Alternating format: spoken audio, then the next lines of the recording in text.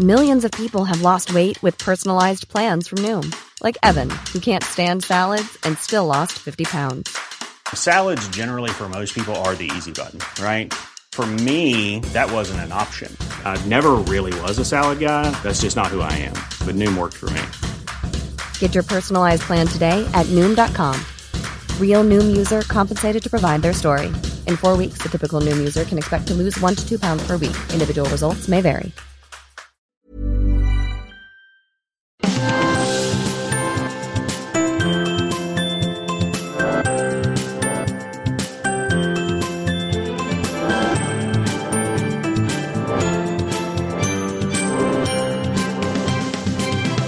Hello, welcome to The Naked Scientists with me, Chris Smith, and also with Kat Arney. This week, how a snooze boosts your learning power, encouraging news about stem cell treatment for Parkinson's disease, and how koalas keep their cool by being tree huggers. Plus, freeze-dried blood. We'll be discussing how scientists are working on this transfusion breakthrough and other ways to protect and store microbes and even enzymes in washing powders to make them last longer. The Naked Scientists podcast is powered by ukfast.co.uk.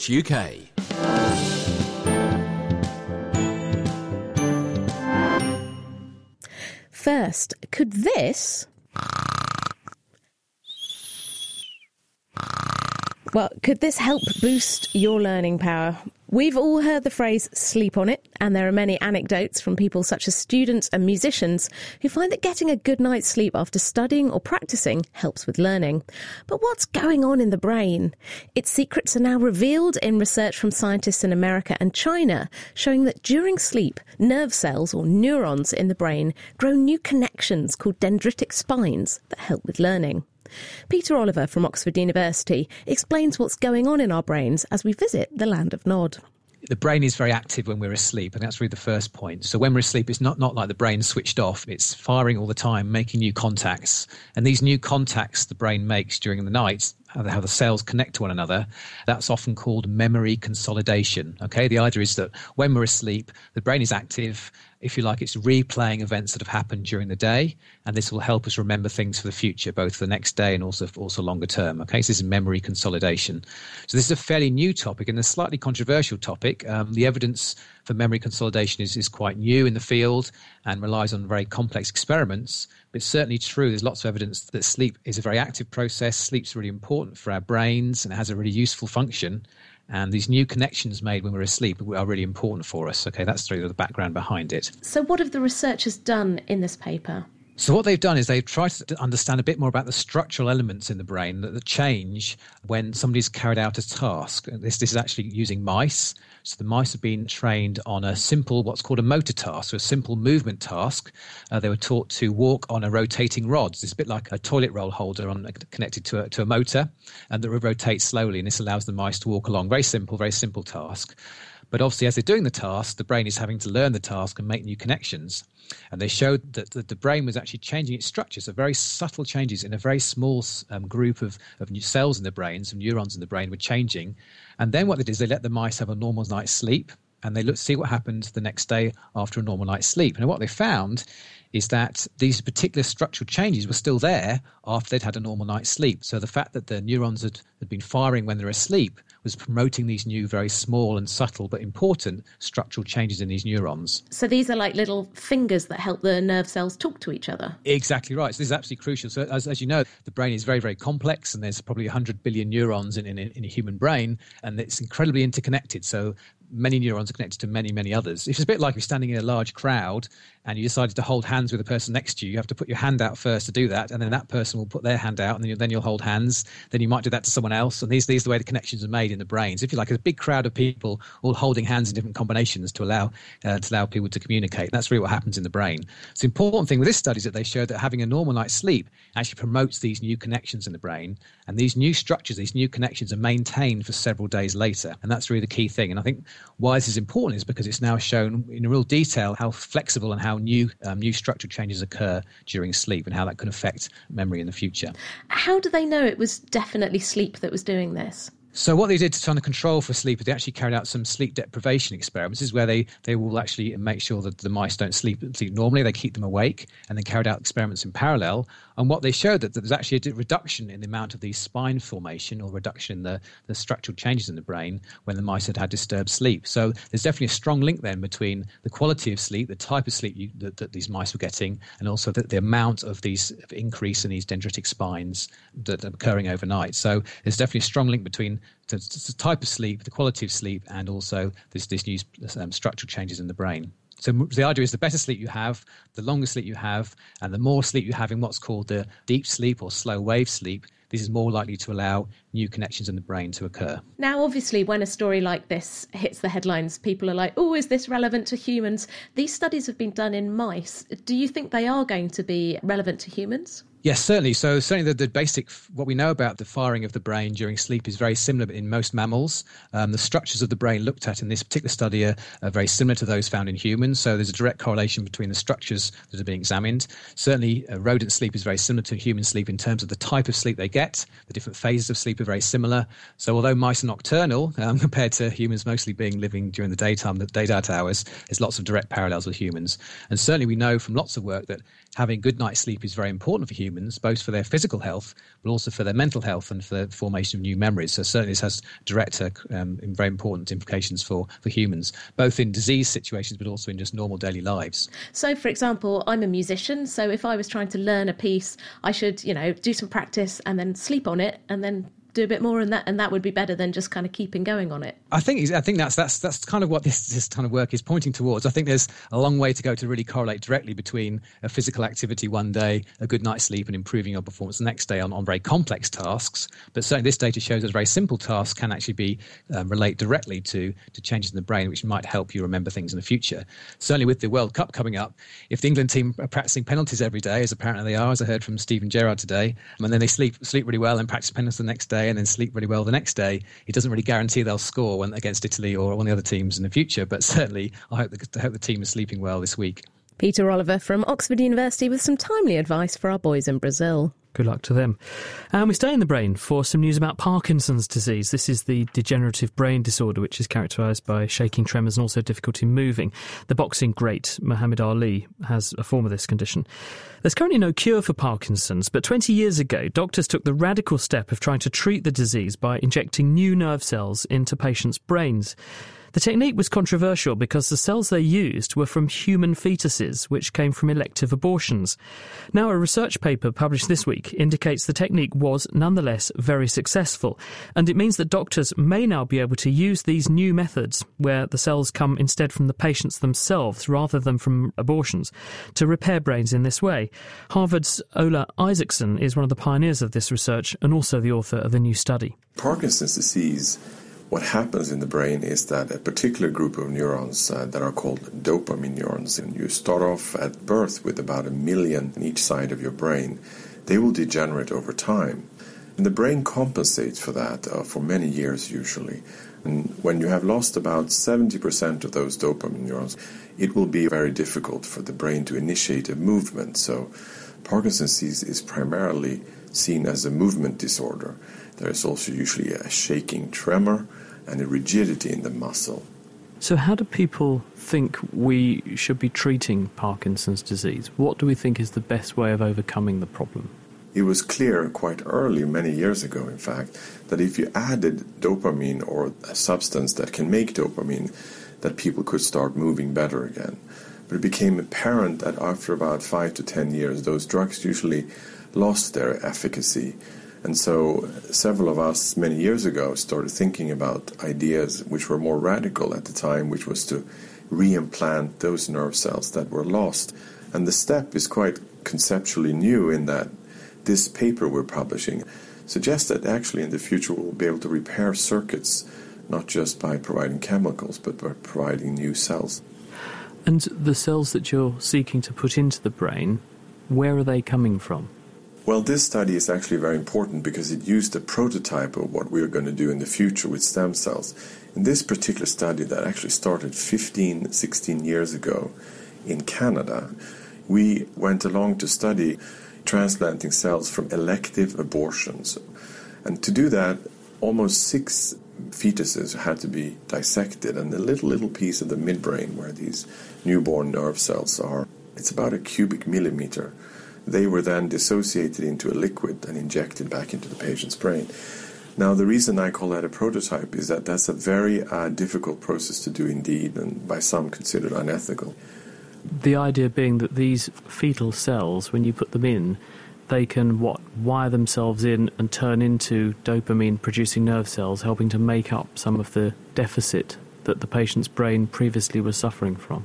That's exactly right, Chris.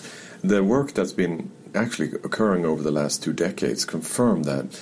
And this paper is, however, very important because it establishes that the cells remain very healthy in our study here up to 14 years after implantation, which actually coincides with the longevity of function, which is even more important to the patient. So current studies indicate that one set of implanted neurons can work for up to at least 20 years, and these patients actually have no use for drugs anymore, and therefore it's quite remarkable.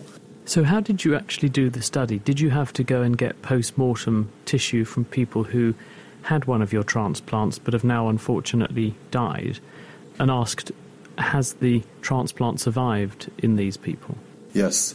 This study, which commenced many years ago, has had, of course, 20 years ago, have had patients that have died over time, obviously by different reasons than the transplants. For example, heart disease is common. And we have obtained in each one of those cases the brain for post-mortem studies. And so we've been fortunate to be able to study these brains in great detail. And what are the implications of this study? You've looked in these brains, you've seen that the cells that you put in 14 to 20 years ago appear to be surviving for that long. Why is this important? Well, it's very important because Parkinsonian patients will not be receiving fetal cells in the future by any stretch of the imagination. Over the last 3 or 4 years, we've been able to produce the very same dopamine neurons we had obtained by elective abortion by reprogramming skin cells from patients and then making those cells into the equivalent of a stem cell. And we were able to show that the dopamine neurons that had died in Parkinson's disease could be generated in a dish. So, in other words, the very importance of this study is that it lays a foundation for us to now pursue the same cell by transplantation that we can now obtain in a dish. And that would allow us to scale up to a degree that maybe cell therapy, if it turns out to be effective in clinical trials, would be a real alternative to the current methods that the patients have for this very terrible disease. Ola Isaacson with some very good news for Parkinson's sufferers, and he published that work this week in Cell Reports. It's interesting, isn't it? Because 20 years ago, I remember those trials going on, and it just goes to show how long the research cycle is between us doing something and then us finding out what the implications and outcomes really are. Absolutely, and it's incredible how stem cell technology has changed in that intervening time, even in just the past 5 years.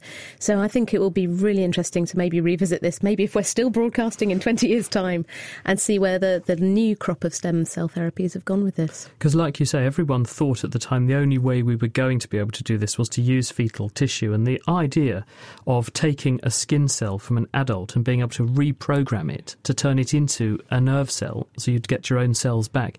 People thought you were mad if you said that that was even feasible. They didn't think it would be possible to do. And certainly now it is, but like with Ola's research, it takes you 20 years to find out how well they worked. You're listening to The Naked Scientists with Chris Smith and with me, Kat Arney. This week, Alexander Shulgin, the so-called godfather of ecstasy, died peacefully in his sleep. The 88-year-old is best known for introducing MDMA, the active molecule in the drug ecstasy, to psychologists in the 1970s, and also synthesised and tested over 200 other psychoactive substances during his lifetime. Here is your quickfire science on ecstasy with Georgia Mills and Ginny Smith. Ecstasy is known chemically as MDMA, which is an abbreviation for methyldioxymethamphetamine. When taken, it produces feelings of euphoria and a sense of intimacy with others. In some cases, it can also produce hallucinations. However, in some people, it can induce panic attacks, confusion, and paranoia. MDMA increases the release of at least 3 chemicals in the brain known as neurotransmitters: serotonin, dopamine, and noradrenaline.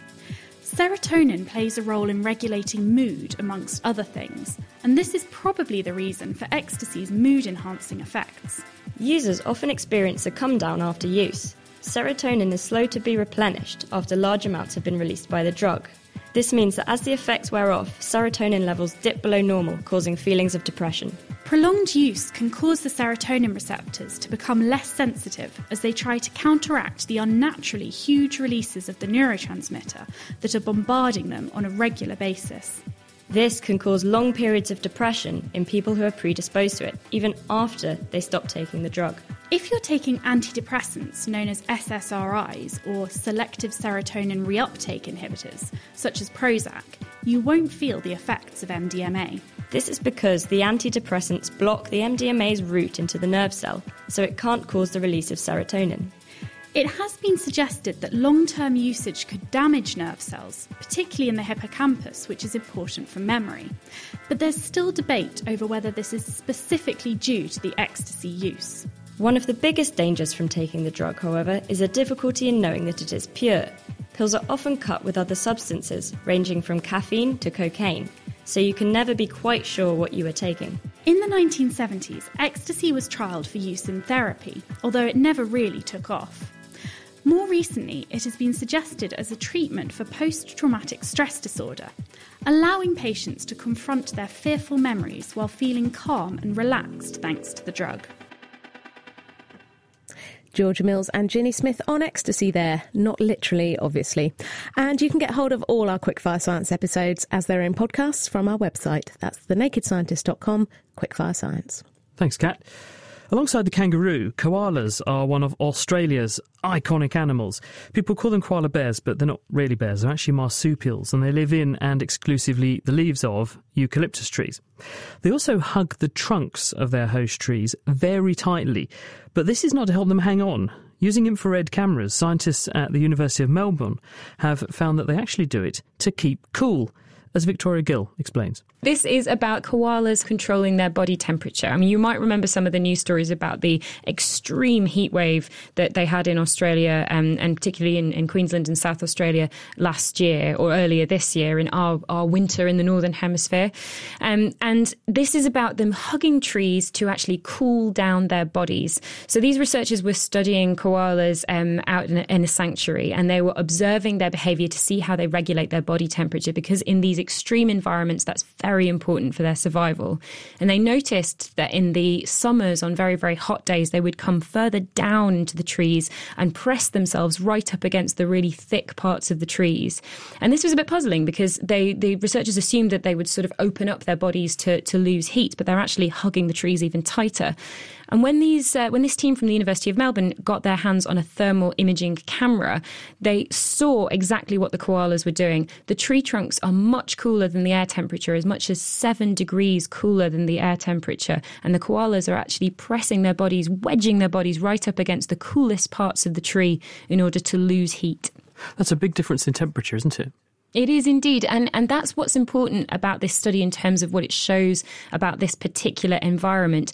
Big trees, and it has to be big trees because they have these very dense trunks that can retain that sort of that temperature difference, that coolness, are very, very important little microclimates for these tree-dwelling animals. And they allow them, very importantly, to lose heat without panting. That's crucial for these animals because they have very little access to water. If they're up high in the trees feeding, they can often not get access to water very easily, and if they pant, they actually evaporate water out of their bodies and lose this water. But if they just press their bodies very closely against the tree, they can lose heat without losing that precious water. So there's a couple of issues here, isn't there? The scale of the trees, big trees, they're in demand for logging and timber, and they're hard to replace. And then there's the issue of climate change, which is also going to have implications for the temperature and the sorts of plants that will grow. So the animals could face a double whammy. Absolutely. I mean, it's a troubling picture for koalas anyway at the moment, but at least it gives researchers an insight, and it gives ecologists and people who make decisions about what areas of landscape to protect specifically for nature reserves and for these animals.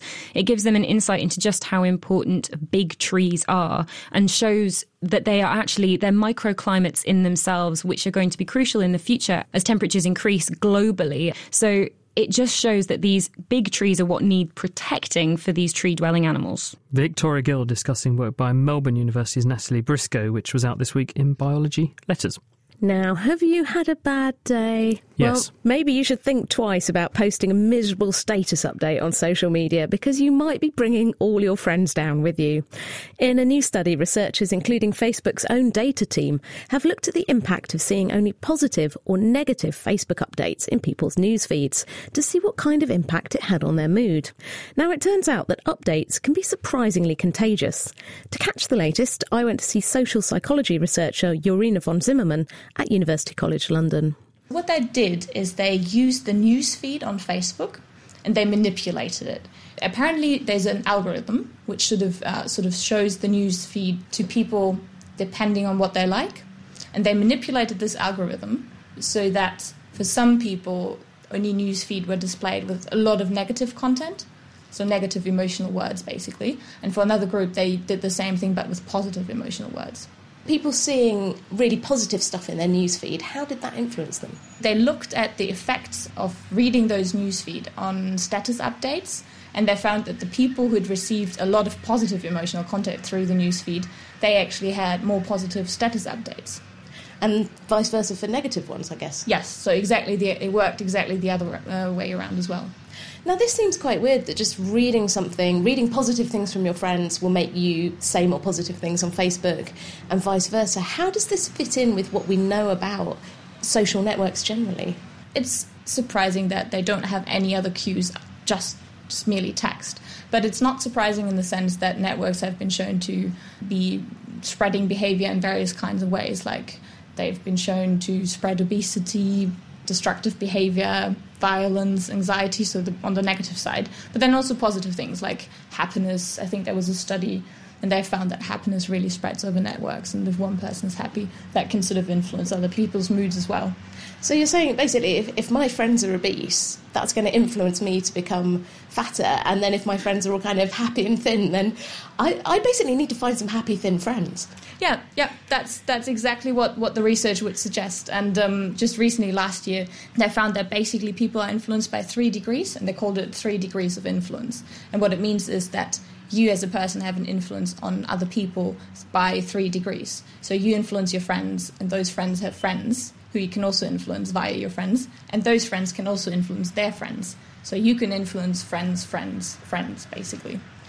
To me, this seems really interesting, that this is almost a whole new way of having influence quite a long way away. And people say, well, Facebook, it's just for pictures of your kids or your dog or something.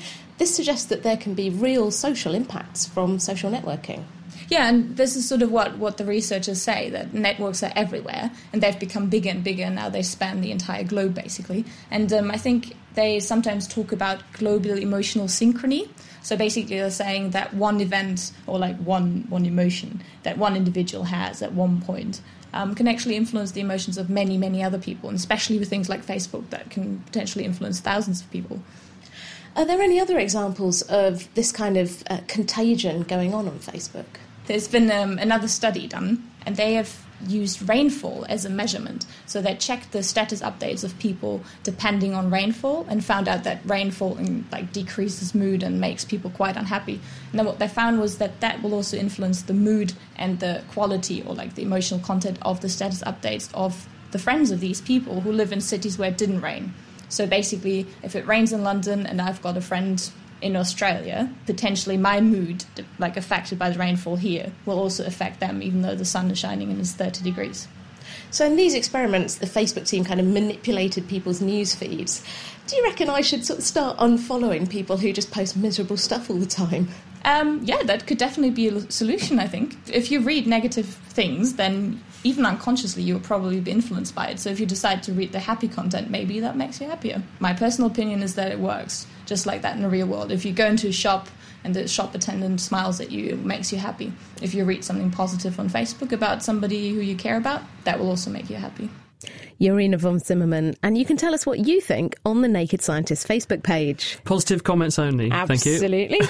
And if you'd like to follow up on the stories we've been discussing, there are references and transcripts for all those news items on our website at thenakedscientist.com/news. This is The Naked Scientist with Chris Smith and also with Kat Arney. And if you'd like to get in touch with us, you can email chris@thenakedscientist.com or find us on Twitter. It's @nakedscientist. On to our main topic for this week now, which is how we can keep things like drugs, the probiotic good bacteria that you get in yoghurts, and even the enzymes in washing powder in pristine condition until we need them. Scientists are investigating new ways to protect and guard these tiny helpers so that they can last longer and do their job more effectively. One way to do this is to use tools that have evolved naturally already.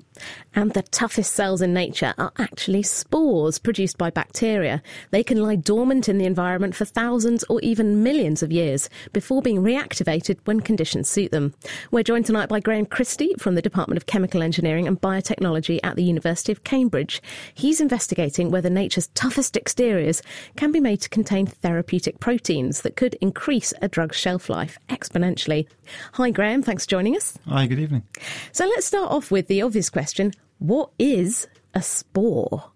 Well, most bacteria, you mentioned the probiotic bacteria earlier, will consume nutrients as they grow. And when the nutrients run out, then essentially they die off or they adopt a quiescent or non-viable state. Spore-forming bacteria, on the other hand, can sense when nutrients are running out and they decide to develop a spore as a survival mechanism. So it's a bit like kind of an egg, I guess, some kind of precious container for their genes. It's more like a seed, I guess, yeah. And what do spores actually look like in sort of molecular terms? What makes a spore a spore? Well, spores from different species can look quite different. They all share the same general ultrastructure in that they have a spore coat on the outside and then a thick cell wall. And in the middle of the spore core is where the DNA and all the usual cellular proteins are kept. But the spore coat can look quite different in different species. How does it sense when the time is right to come back to life again?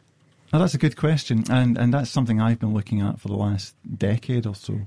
Any clues? So spores have receptors that are buried deep on the inside of the spore. And again, different species have different receptors that recognise different molecules. So generally, amino acids are good signals. So these are like bits of proteins? Yeah, bits of proteins or sugars are good signals that the spore now finds itself in an environment that's conducive to growth again. And it is staggering how incredibly hardy these things are. Just before the show, you were telling me about some of the incredibly old bacterial spores. How old are the oldest ones that have been found and reinvigorated? That's right. Most people will say certainly hundreds, if not thousands of years they'd be able to persist in the environment. But there were papers in Nature and Science maybe 10 or so years ago claiming that they had revived spores from amber deposits, and these were supposed to be millions of years old. Now, these seem like incredible little packages for things, very hardy, they can be reactivated. How are you trying to use this incredible natural thing for the benefit of packaging drugs? Tell me about your work. The main focus of our work has always been on spore germination and how they wake up. And more recently we started thinking about the general spore structure and how it achieves dormancy and environmental protection. And it's when we were working on that we realised that the spore core is exquisitely designed to store proteins and DNA for long periods. So the aim was if a spore can preserve a protein for a long time, a spore protein, then can it also be designed to make a therapeutic protein, a drug, and keep this in the spore core for an extended time? Would this be really useful? Because some drugs are sort of small molecules and they're quite stable. This presumably would be for maybe more of the biological drugs that are a bit less stable. Yeah, we're thinking of proteins, antibodies and such like. So how do you get then these proteins, these useful proteins, into a bacterial spore to store them? There are different ways of doing this, but I guess we're really focusing on engineering the spores, so it's a form of genetic engineering. We modify the vegetative cell such that when it senses it's running out of nutrients, then we've inserted a gene or the information to make an antibody or a therapeutic protein, and for the spore to make it and direct it to the spore core. So the bugs, they go, oh, I'm starving here, quick, let's pack up everything and this thing that we've just made. Exactly, yeah. We've got this new piece of information, and we'll also channel that to the spore core and look after it. And is there any mileage in taking some of the proteins that make up the spores and trying to turn them into like little packing cases? Yeah, so some people are quite nervous about spores and the idea of using them in medicine because spores are associated with Clostridium difficile infections and anthrax and things like that. But in fact, most spores are fairly harmless and can be used as probiotics. But the spore coat itself is made of up to about 100 unique and different proteins. So we can actually express those individually. And we're starting to find out now that they will self-assemble into spheres and little shells that have some of the properties of spores but lack the DNA and the genetic material that people are so scared of, I guess. So that could be a cleaner way of doing it then? Yeah, a much cleaner way. And the challenge is to make those non-viable shells as tough and resilient as the native spore itself. But then you still need to get them to uncoat in the same way, because I guess when you're packaging the drugs in regular bacterial spores, when they go into a person, there's loads of sugar and stuff and they go, woohoo, off you go. How would you get these shells to release their cargo? Yeah, so even with the normal spores, there's quite a challenge for them to actually release the protein. So normally when they germinate, they release small molecules, but not things the size of proteins. So one of the challenges we're also looking at is, can we actually lyse the spore completely? Can we get it to pop when it germinates and to release its payload? But with the shells, we can look at things like changing the pH or the acidity and the alkalinity of the environment. And this causes the shell to expand or contract. And when it expands, it can actually start to release the payload. So how much more work do you have to do? Because this sounds like it's kind of a cool idea, but how close is it to actually a reality? We've certainly made spores that have got drugs packaged up on the inside. And I think we're probably a year or so away from engineering spores that lyse or pop upon germination. But in terms of getting something to market or into clinical trials, we're looking at least 5 years. Can this work with any kind of drug, or will there be certain chemicals that it just won't work for? Yeah, we're finding that we're having to take it on a case-by-case basis. So we can't generalise with antibodies. We have to take one particular antibody and see if the spore can actually make it or not. Thanks very much. That's Graham Christie from the University of Cambridge. Now, here in the UK, we can usually get to the shops and buy new drugs if the ones we've got exceed their shelf life. But we go to huge lengths to get vaccinations to remote parts of the developing world, and keeping them refrigerated the whole way is absolutely necessary, and it's called the cold chain. But Krishna Mahbubani, who's from the Department of Chemical Engineering and Biotechnology at Cambridge University, has been developing a way to put vaccines into suspended animation so they don't actually need refrigerating. She's with us. Hello, Krishna. Hello. So how are you doing this? Well, we're looking at different methods in which we can ensure that cells are stable when we remove the need to keep them cold. Why do we need to keep things in a constant cold chain when we're trying to ship things away? Why do they go off? Well, it depends what it is we're trying to put through. If you were to imagine milk as a very simple analogy to this, if you took milk from the shelves in the supermarket and left it in your car for a week, it wouldn't quite live up to the shelf life that it says it would. Well, I don't know. If you like cheese, it could be okay. Well, possibly, but they don't smell that grand when it comes out of the milk bottle. But in the same way with the vaccines, you know, they're designed and all the tests are always done within a temperature range of 2 to 8 degrees centigrade. So when we're transporting and then delivering them, we need to keep them at that temperature because that's where we understand them. We know that they stay fairly stable. If we change the temperature and increase them, there's a chance, especially for those that are live bacterial vaccines, that they might replicate. And then we'll be giving people a dose that is a little higher than we expect them to be getting. So we're not actually giving them an immune response. We'll be actually giving them the full-blown infection, which, you know, it's not really ideal. Not so good. So how can you get around that? What are you trying to do to surmount the problem? So I'm looking at several different manufacturing processes that we can use, that we put the bacterial vaccines through in order to dry them and remove the water out of them. And by removing the water, we put them in a state of suspended animation, and that allows us to actually maintain the bacterial vaccine in that form without needing to keep them cold. Which bacteria are you doing this for? So I'm working predominantly with a typhi vaccine, which is an attenuated salmonella-based vaccine. But we've also worked with a variety of E. coli bacteria and other things to show that it also works across the board. So this would stop things like typhoid? Yeah. So when you say works across the board, are you saying that you could also use the bacteria to deliver other kinds of things to stimulate the immune response against things other than just typhoid or other sorts absolutely. of infections? So how would you do that? Well, the idea is that we can make use of genetically engineered attenuated bacteria so that it would then go through the same mechanism as if it were a platform and deliver a variety of different immune responses to you. So you can actually manufacture a typhi vaccine. You can manufacture, say, for example, something against cholera, something against traveller's disease. Pretty much whatever we can actually manufacture to put into the strain of bacteria, we'll be able to deliver it in this mechanism. So you would take the microorganism that is the one that you freeze-dry as your vaccine, you'd engineer it to be able to make the antigen, the thing that stimulates the immune response, either for itself or for whatever you wanted to vaccinate against, or maybe even a cocktail of those things. Yeah. And then you're saying you can put these things into this freeze-dried, suspended animation state and then ship them. Well, they're actually vacuum dried rather than freeze dried. Okay. Similar process. And then the person who is the recipient would just need to eat this, Yeah, and it would come back to life in their stomach. Absolutely. So what happens? Why doesn't it make them unwell? Well, I can't guarantee that it won't make them unwell at this point, because we're still trying to look into how much of a bacterial dose we need to give the patient so that they get the same immune response. Now, we normally give vaccines intramuscularly or through the bloodstream, whereas my vaccines, the way we've designed it, is so that they would be taken orally, and you'd get the same immune response through the small intestine, where you have, again, immune cells known as Peyer's patches and M cells, and you'd get the similar immune response that would happen should you get an intramuscular vaccination. Very neat.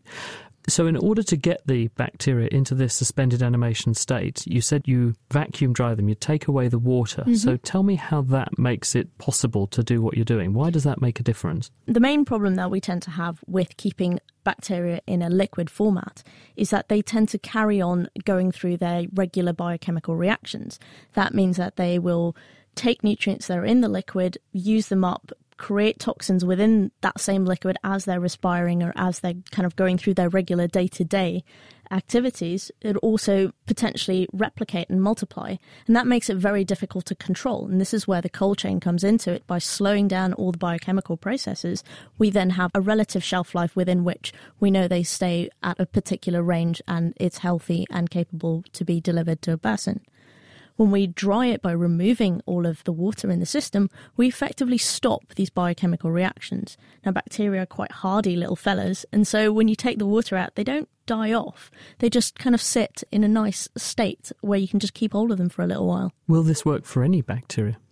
There's a large chance that it will work for a variety of bacteria, but we don't know which types they would work for. I've managed to try them on a variety, so I've done them on a range of probiotic bacteria, some E. coli cells, as well as a Salmonella type of bacteria. So it seems to work fairly well for all of them, but they each have slight different flaws in the way they rehydrate and how well they rehydrate. And once you've put them in this state, what will they tolerate? What sorts of conditions do they survive over for how long?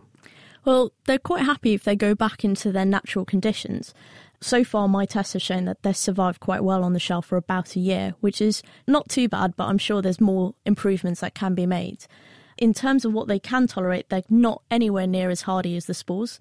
Any change in pH, so any acidic conditions, they wouldn't survive very well. So if we're delivering these vaccines, they'd have to be in enterically coated capsules so that they go past the stomach acids. In terms of other conditions, so heavily alkali conditions, they're also pretty all right, but sometimes they get inactivated by the bile acids that we have in our small intestines. So we've managed to manufacture it with a different component to allow it to bypass all of these problems. And unlike Graham's spores, which aren't yet quite at the stage where you can put them in a patient, are you at the stage where you have got something that could go into a person? They're currently at a preclinical stage. They're nowhere near going into people, but we've definitely got some preclinical trials being carried out by a different company at the moment. Krishna, thank you very much. That's Krishna Mahbubani, who will be back in a little while, because we're then going to be hearing about her attempts to actually freeze-dry blood, which could come in very handy at the front line in combat situations. You're listening to The Naked Scientists with me, Kat Arney, and with Chris Smith. This week we've been talking about protecting the tiny biological entities that help us every day. So we've heard about how spores and freeze-drying can help us to make drugs and vaccines last longer. But what about enzymes or substances we need to protect in harsh environments, like the enzymes in washing powder or even in our stomachs? Alex Routh from the University of Cambridge has developed a new technique to produce protective shells around tiny droplets of water into which these helpers have been mixed. Now, pay attention. Here comes the science bit. First, water, containing the thing, the chemical or the enzyme you want to package and protect, is mixed with vegetable oil and a specially designed polymer that will form the protective shells. Shaking this mixture produces millions of tiny water droplets suspended in the oil.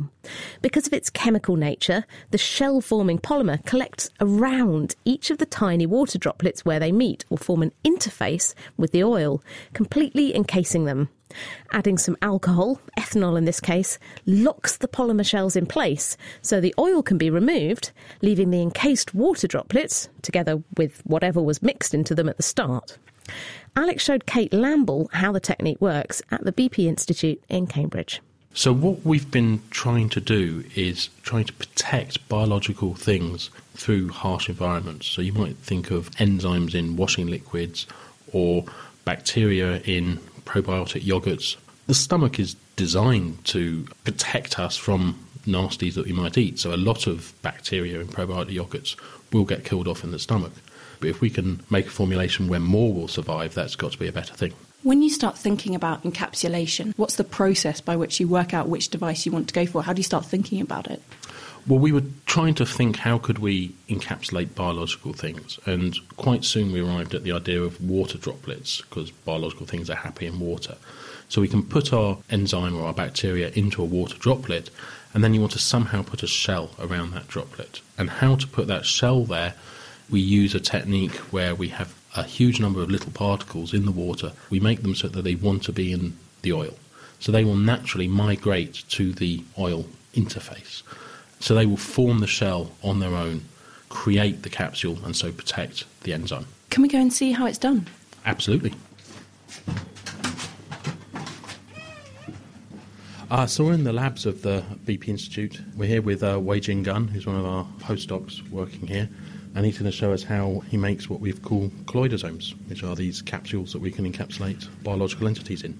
I'm going to use a pipette to pipette 7.6 mils of sunflower oil, just typical Sainsbury or Waitrose sunflower oil.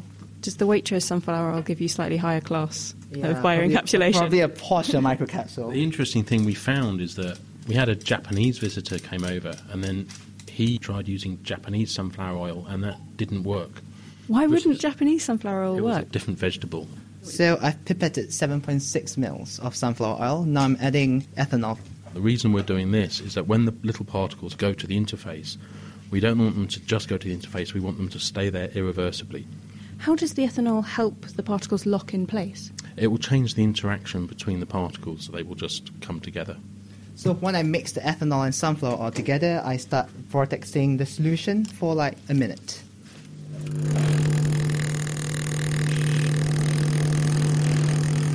So now you can see slightly cloudy because you get air droplets in, but the ethanol is well dispersed. So after 5 minutes, you can see there's no more air bubbles in the solution. We've got the vegetable oil and the ethanol, and now we're going to add the water phase with the particles in. So we've got some very is it slightly thicker white solution going in? It looks like milk, really. Have you made the particles to go in that, or is that something that you've got off the shelf, I suppose? We synthesise these particles ourselves. They're made of polystyrene and another polymer called polybutyl acrylate. So these are acrylic-based particles, exactly the same as you would get when you buy wall paint. And if you want to encapsulate biological stuff, you can put in your yeast. The reason you start with yeast cells is they're the most robust sort of biological thing you can. So it's the first entity to start with. And then we've moved into bacteria and enzymes. I add it into the sunflower oil, and this time I'm going to vortex it again for about a minute. And we're going to make little water droplets in the oil.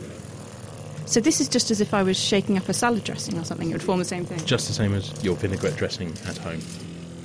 So once they're mixed, how long do they stay in their encapsulated form? If we're hoping that they'll go into washing powders and things, are they going to stay in their little spheres forever?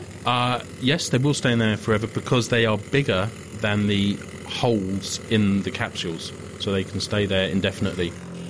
What we found, though, is that worked great for bacteria, but the enzymes were too small. So when we formed the shell, there were always holes in there, and the enzymes would leak out. So we had to then put another shell around our first shell, and what we did was we put a shell of calcium carbonate around there. In my mind, calcium carbonate limestone is quite bad at surviving acidic environments. Is this the same thing that we'd be using for stomach acid and things like that? For the stomach acid, we found that for bacteria, we didn't need the second shell of calcium carbonate, so we just had the polymer shell was sufficient because the bacteria were larger, so they couldn't get through the holes. You're absolutely right that the calcium carbonate will dissolve in acid, and we've used that to release some things, so you can have a triggered release of your capsule when you put it into acid.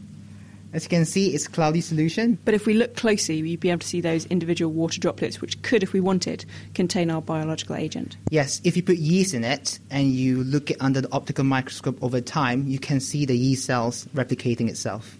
If you're putting something like bacteria inside that and it hasn't got a food source, how long can they remain active? The shell of the capsule is very porous, so we can make food go into the capsules to feed the bacteria and products come out. So you can imagine using these as sort of mini bioreactors where you can hold your bacteria in the side and get products coming out of the droplet.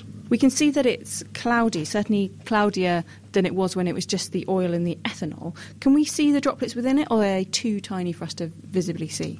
We can certainly put them on a microscope and see the droplets. Fabulous, let's have a look.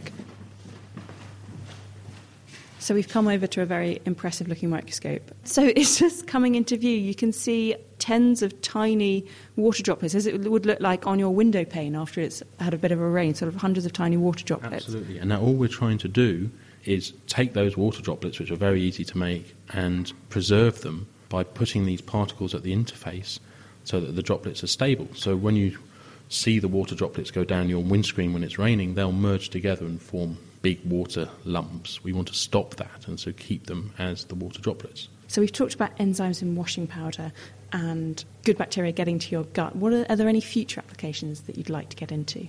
The application we'd like to get into would be oral vaccines. So when you have a vaccine, you have to take an injection to get that into your bloodstream because your stomach will kill the vaccine. So if you can encapsulate that and get it through the stomach and make it survive that process, that will be a huge benefit for people who don't like injections. Alex Routh and Wei-Jin Gun from the BP Institute at the University of Cambridge talking to Kate Lamble. This is The Naked Scientist with Chris Smith and also with Kat Arney. So we have ways of protecting proteins and enzymes and bacteria, but what about something infinitely more complicated? Human cells, and specifically blood. Krishna Mahbubani from Cambridge University is here, and after her success drying out bacterial vaccines to make them easier to transport, she thought she'd get her teeth into something far more difficult. So first of all, Krishna, why do you want to freeze dry blood? We've got blood banks that are pretty accessible. Why do you need to freeze dry this stuff? Say, for example, you're in the front line of a war zone. You've just gotten shot in the leg, and no medic is going to be able to get to you for a little while. What do you do then? Your chances of survival are suddenly dropping dramatically. Now, if you could imagine that within your pack and your rucksack, you had with you a bag of your own blood powdered and dried down so it would store for quite a decent amount of time, and a bag of saline to make sure that you always had something sterile to mix with it. One of your buddies on the force has come on over very quickly, very valiantly to come rescue you. Mix these two together and set you up an IV. All of a sudden, your rates of survival have increased dramatically. So that's partly some of the motivation behind why I want to do this. It's also an ability to create a supply chain for red blood cells. Now, while we do have blood banks, we can only store our blood for up to 42 days before we have to pretty much chuck it out. So if you could freeze dry the blood, preserve it in a dried format, it would take up less space, but it could potentially be stored indefinitely, or at least for a much longer period of time, so our blood crisis would be solved. Yeah, absolutely. I mean, this comes into account when we've got big national or international events that take place, where we've suddenly got an influx of people coming into the country. When we had the Olympics here, for example, when Brazil is about to have the World Cup, they're going to have a mass influx of people in there, which means they're suddenly going to have to be stockpiling blood products to make sure that they have enough should there be, an emergency scenario. Why can't we do this at the moment for blood? You can do it for bacteria. Why can't you do it for human blood? Blood is a mammalian cell. It's slightly different from bacteria in the sense that they're less hardy. Now, bacterial cells have a cell wall around them, which are quite robust. I always like to say that you can pretty much chuck your bacteria at the wall and it's still going to survive up there. You put any other mammalian cell or any softer cell up against a wall and it's just going to pop and rupture. And that's the problem with red blood cells. They're very sensitive materials. They have to be able to be flexible enough to go through the smallest of your capillaries in order to allow you to get that transfer of oxygen and carbon dioxide in and out of your system, but also the fact that their entire nature is a transfer of gases, which means that membrane on the outside of them that holds them all together has got to be thin enough and simple enough for these gases to just diffuse in and out of very quickly. Otherwise, we'd be struggling to breathe on a regular basis. So that makes them very vulnerable. So you've got a challenge of overcoming that vulnerability. So how are you doing it? So we're using a slightly more a conservative method in which we dry the cells. So where with the bacteria that we did before, I was saying we use vacuum drying, where we effectively mix it up with a surfactant and just put it under pressure and boil the water off. Now what we have to do is freeze the blood down first and then gradually pull it under vacuum and use that to remove the water. So we're actually subliming the water out. We're taking it from the ice phase straight into the vapour phase. We're not actually putting it under a liquid phase at all. So you're putting a chemical in which will get inside the cells and stabilise everything. Well, we're not really putting a chemical in because we have to remember that at some point we're going to be putting these cells back into another human being. So we're trying to make use of items and components that are quite natural and very easy for us to break down. So I'm using natural sugars as the chemical component to protect our cells from freezing. And those will therefore protect the cells so that they can then tolerate being frozen. Yes. And then once they're frozen, you put the whole thing under a vacuum or a low pressure, and that causes the water molecules to just, for want of a better phrase, evaporate off. Absolutely. So what you're doing is basically changing what would be the boiling point of water by putting it under a vacuum. So where normally water would boil off at 100 degrees, we're dropping it down so it would boil off as low as negative 30 degrees. Right. And do the cells actually survive this treatment? At the moment, very few of them. Right, OK.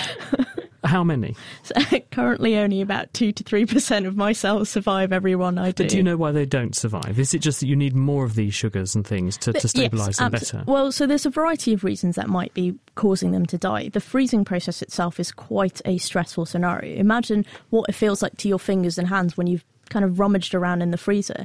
You feel like your fingers are very numb, and you sometimes have these things where you feel like you've actually worn the surface of your skin off with freezer burn. And this is what's happening is when you freeze things, water expands as it freezes. And what's happening is that these cells are then expanding because they're mostly made of water, and that's causing the cells to rupture as well. So the freezing process could be part of the problem. The reason we load them with sugar is to actually try and stop the ice crystals from forming in the wrong parts of the cells, causing them to lyse as well. And how long do you think it'll be before we actually have an answer to this? Oh, I want it to be in the next few years, really, but I really have no idea. Well, we wish you luck with it. And when you do crack this nut, do come and tell us. Krishna Labubani from Cambridge University, thank you very much. And finally, closing this week's show, Hannah Critchlow has our question of the week. This week, we sink our teeth into this burning question that Tracy wrote in with. Would cremated ashes, human or animal, have any effect on the growth of a plant? We are thinking of starting a business where we put cremated ashes in a pot with a plant and would like to know how this would affect the growth of the plant. So it turns out that burning a body results in ashes that are rich in phosphates, calcium, potassium and sodium. Could these benefit a plant? I went to visit Sally Pettit, head gardener at the beautiful Cambridge University Botanic Gardens. It's a really interesting concept, the idea of adding human ashes to plants to improve growth. All plants ultimately require a balance of what we call macronutrients, which are things like nitrogen and potassium, and also micronutrients such as zinc and carbon and manganese. These all exist in plants in a very, very finely tuned balance. An excess of any one of these individually can have an impact on plant growth. So, for example, calcium will rapidly reduce the supply of nitrogen within a plant, which affects protein and growth and result potentially in a poor yield of plants or fruits. An excess of calcium will also result in a reduction of the water control and photosynthesis, and this can be apparent in things like browning, scorching and spotting of leaves. Again, with an excess of phosphorus, the fruits will mature early and you'll actually potentially have a poor yield of crops because the plant hasn't actually established properly to support a very high yield. Similarly, an increase in salts or sodium can increase particularly osmotic pressure or the water pressure within a plant and actually ultimately result in dehydration. So potentially the addition of human ash to a plant may in fact be a detrimental effect rather than a positive one. Thanks, Sally. And it turns out that the nutritional content of ashes can vary between individuals, depending on diet, where you live, and age. Plus, if mercury or gold fillings feature, traces of these in the ash could be toxic to the plant. Next, we flex our brain power over this. Hi, I'm Staffan Lincoln from Sweden. When we exercise our legs, we feel tired and the muscles burn from lactic acid. Is it the same with brain exercise? If brain fatigue is due to low blood sugar, is there a case to be made for homework candy? So, is there an optimal rate for chomping down sweets whilst learning French? What do you think? And if you can help Hannah, then do drop us a line to chris@thenakedscientist.com, or you can tweet at Naked Scientists or look us up on our Facebook page, facebook.com/TheNakedScientist, to pass on your thoughts. That is it for this week. Thank you very much to our contributors, Alex Routh, Graham Christie and Krishna Mahbubani. Thank you to Kate Lamble for production and to Dot Katani for joining me. Next week, we're going to be commemorating the birthday of Dr. Alois Alzheimer with a special show all about the disease that he gave his name to, including a computer game that's been created to teach kids why Alzheimer's disease happens and how we might be able to combat it. The Naked Scientist comes to you from Cambridge University. It's supported by the Wellcome Trust, the STFC and the EPSRC. My name's Chris Smith. Thank you very much for listening. Goodbye.